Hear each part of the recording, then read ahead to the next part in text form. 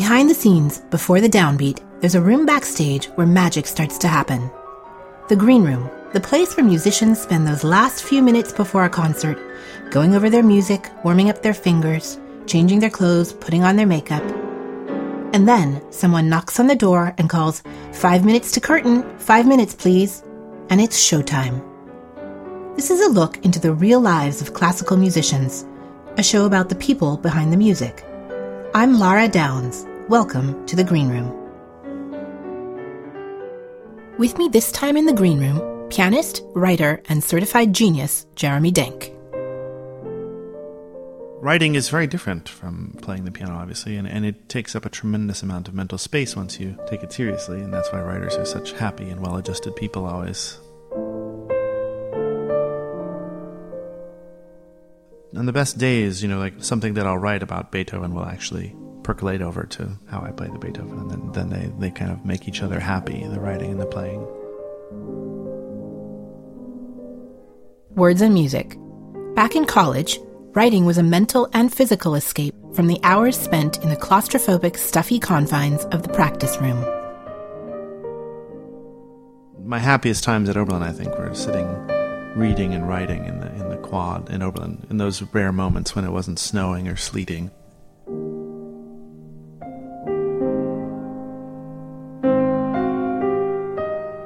Fast forward a few years, 2005.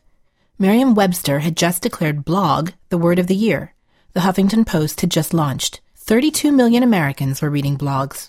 Political blogs, travel blogs, gardening blogs, fashion blogs, mommy blogs, religious blogs, and the sporadic, insightful, and always humorous postings of one young, ambitious concert pianist with a little too much time on his hands and a lot on his mind. Jeremy called his blog, in a decisively nerdy play on words, Think Denk.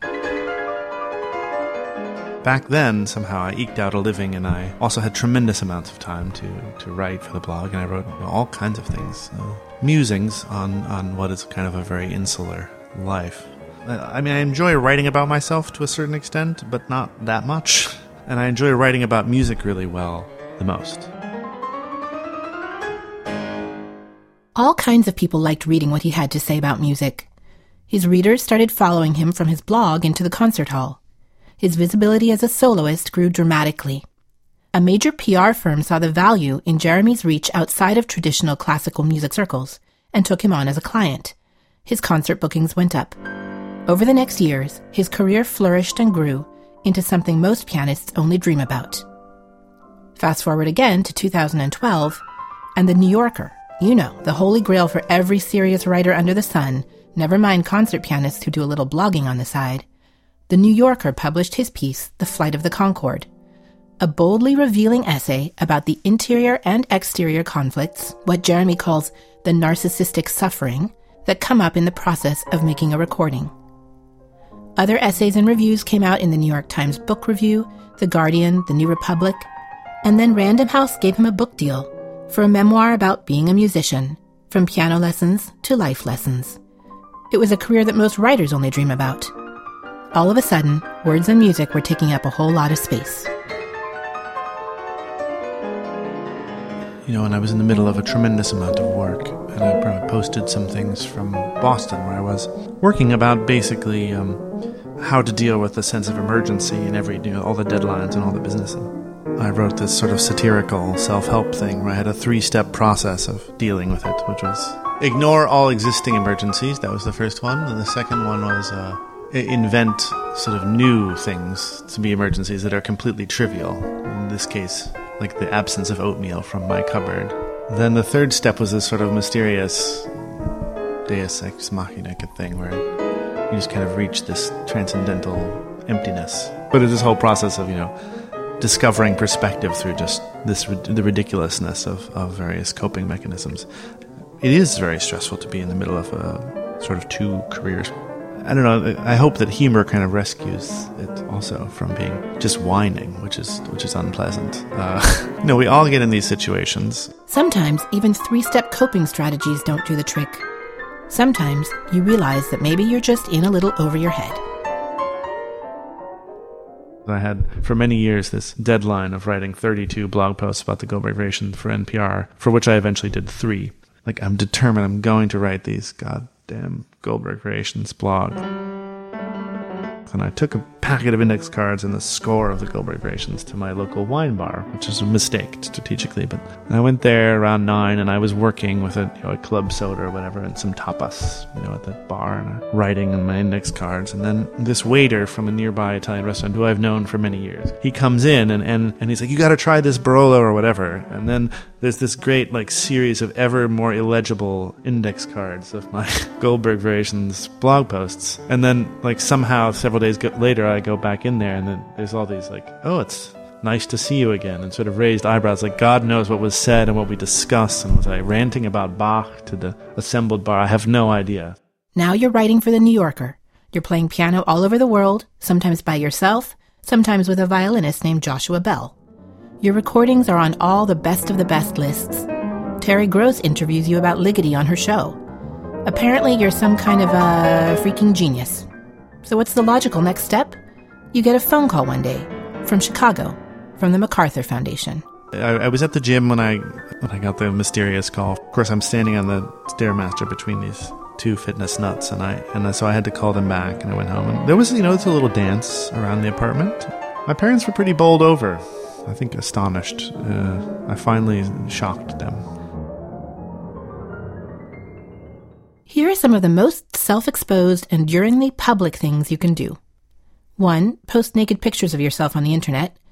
2. Publish your writing. 3. Record your music. Jeremy has done, to my knowledge, 2 out of the 3. Words and music. Putting them out into the world takes a little crazy, a dose of courage, and a very good editor. There's the first round of editing the piece where the gist or the narrative is lagging. You have to refocus the entire story or add this, and that process can feel a lot like, when I'm sitting with Adam Abe's house and editing through my records, and there's something truly, horrible and music destroying about that in a certain way. And then, we're listening to some playbacks, and I couldn't follow the music, which I myself had played. I couldn't find where I was on the score. That whole process, once you deposit it into the microphone and then it comes back at you, it's kind of a weirdly alien thing. The interesting parallels between writing and practicing and recording, right? Because practicing is like the daily writing of a writer, right? But the editing is really more like recording. Try to whip it into something that makes sense, and that's when you really need the counsel of another party, some sane person to say, this is working or this isn't working. Once you've done it, once you've committed your words to paper or your notes to the microphone, there can be something wonderful about revisiting the moment in time that you've captured there. For musicians raised on a diet of practice makes perfect, always trying to improve, always reaching towards some unattainable perfection, there can be unexpected surprises in revisiting the musical efforts of your younger self. I have my college audition tape still, which is, but the cadenza in that performance is, I've never played it as well as that. It's really something. So that's really nice, and I often think of those sorts of things, like the sort of, the whole thing when you go out on stage and you have to trust, certain innate abilities that you have. That's very important. And those tapes are like, proof of that. You get to hear, the core of what you thought about music, even at a very idiotic, phase of your life, when you didn't know anything, but you knew some things. You really did.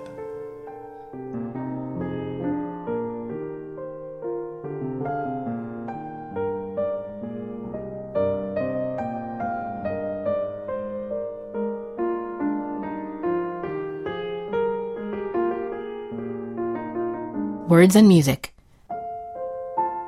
There's a tradition here. Schumann was a writer as well as a composer, so were Wagner, Berlioz, and Prokofiev.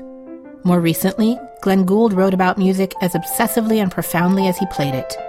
And then there was Leonard Bernstein, an eloquent author on top of all the rest. In Jeremy's own life, one figure who has inspired the synthesis of words and music is the late pianist and writer Charles Rosen. Rosen's National Book Award-winning The Classical Style, published in 1971, is a brilliant and meticulous examination of the classical period through the music of Haydn, Mozart, and Beethoven. Rosen himself has been called a performer of the utmost distinction whose writing exactly mirrors his playing, subtle, precise, penetrating, and though by no means lacking in fun, intended to challenge. It's a description that could be well applied to Jeremy, too. The two men were close during the last years of Rosen's life, and the friendship inspired Jeremy the pianist to devote himself increasingly to the titanic trio of classical composers, and Jeremy the writer to produce the libretto for a new opera based on Rosen's book. I wanted to make it a love letter to him in some ways, but I didn't want it to be this single note. It wasn't just Charles the professor, but it was Charles the professor who could not be stopped, Charles the lover of knowledge to excess in many ways, the sort of kind of unique man. This kind of a force of nature. Finally, it's a chance to put words and music together, and it's a chance to blend serious scholarship with the wit and comedy that is part of the miracle of the classical style itself, and also the underlying sense of fun and humor that runs throughout Jeremy's writing, his music, and his changing, complicated Denkian life. Music jokes about everything. It can't do knock-knock jokes or whatever, but, it can do all kinds of other referential jokes.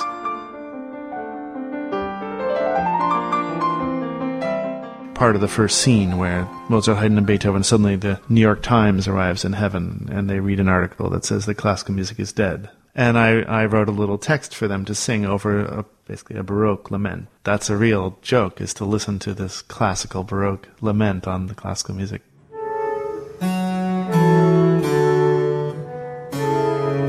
All over the Western world the alarm is sounding that classical music is in trouble. Orchestra subscription sales are dropping. In some cases, more than 2% a year. Ensembles are not balancing their budgets.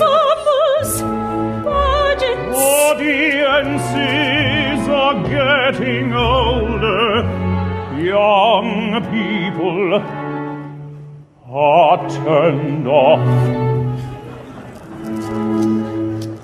So with all of this, the blog, the book, the concerts, the recordings, and the MacArthur, with so much on your plate and so much on your mind, what comes next? In the world of Jeremy Denk, there will be words and there will be music, and some deep thoughts, and fun will be had. That may be one thing that I do with MacArthur money is create this sort of series of Denkian whatevers, blathers. Denk blathers about music, that could be it.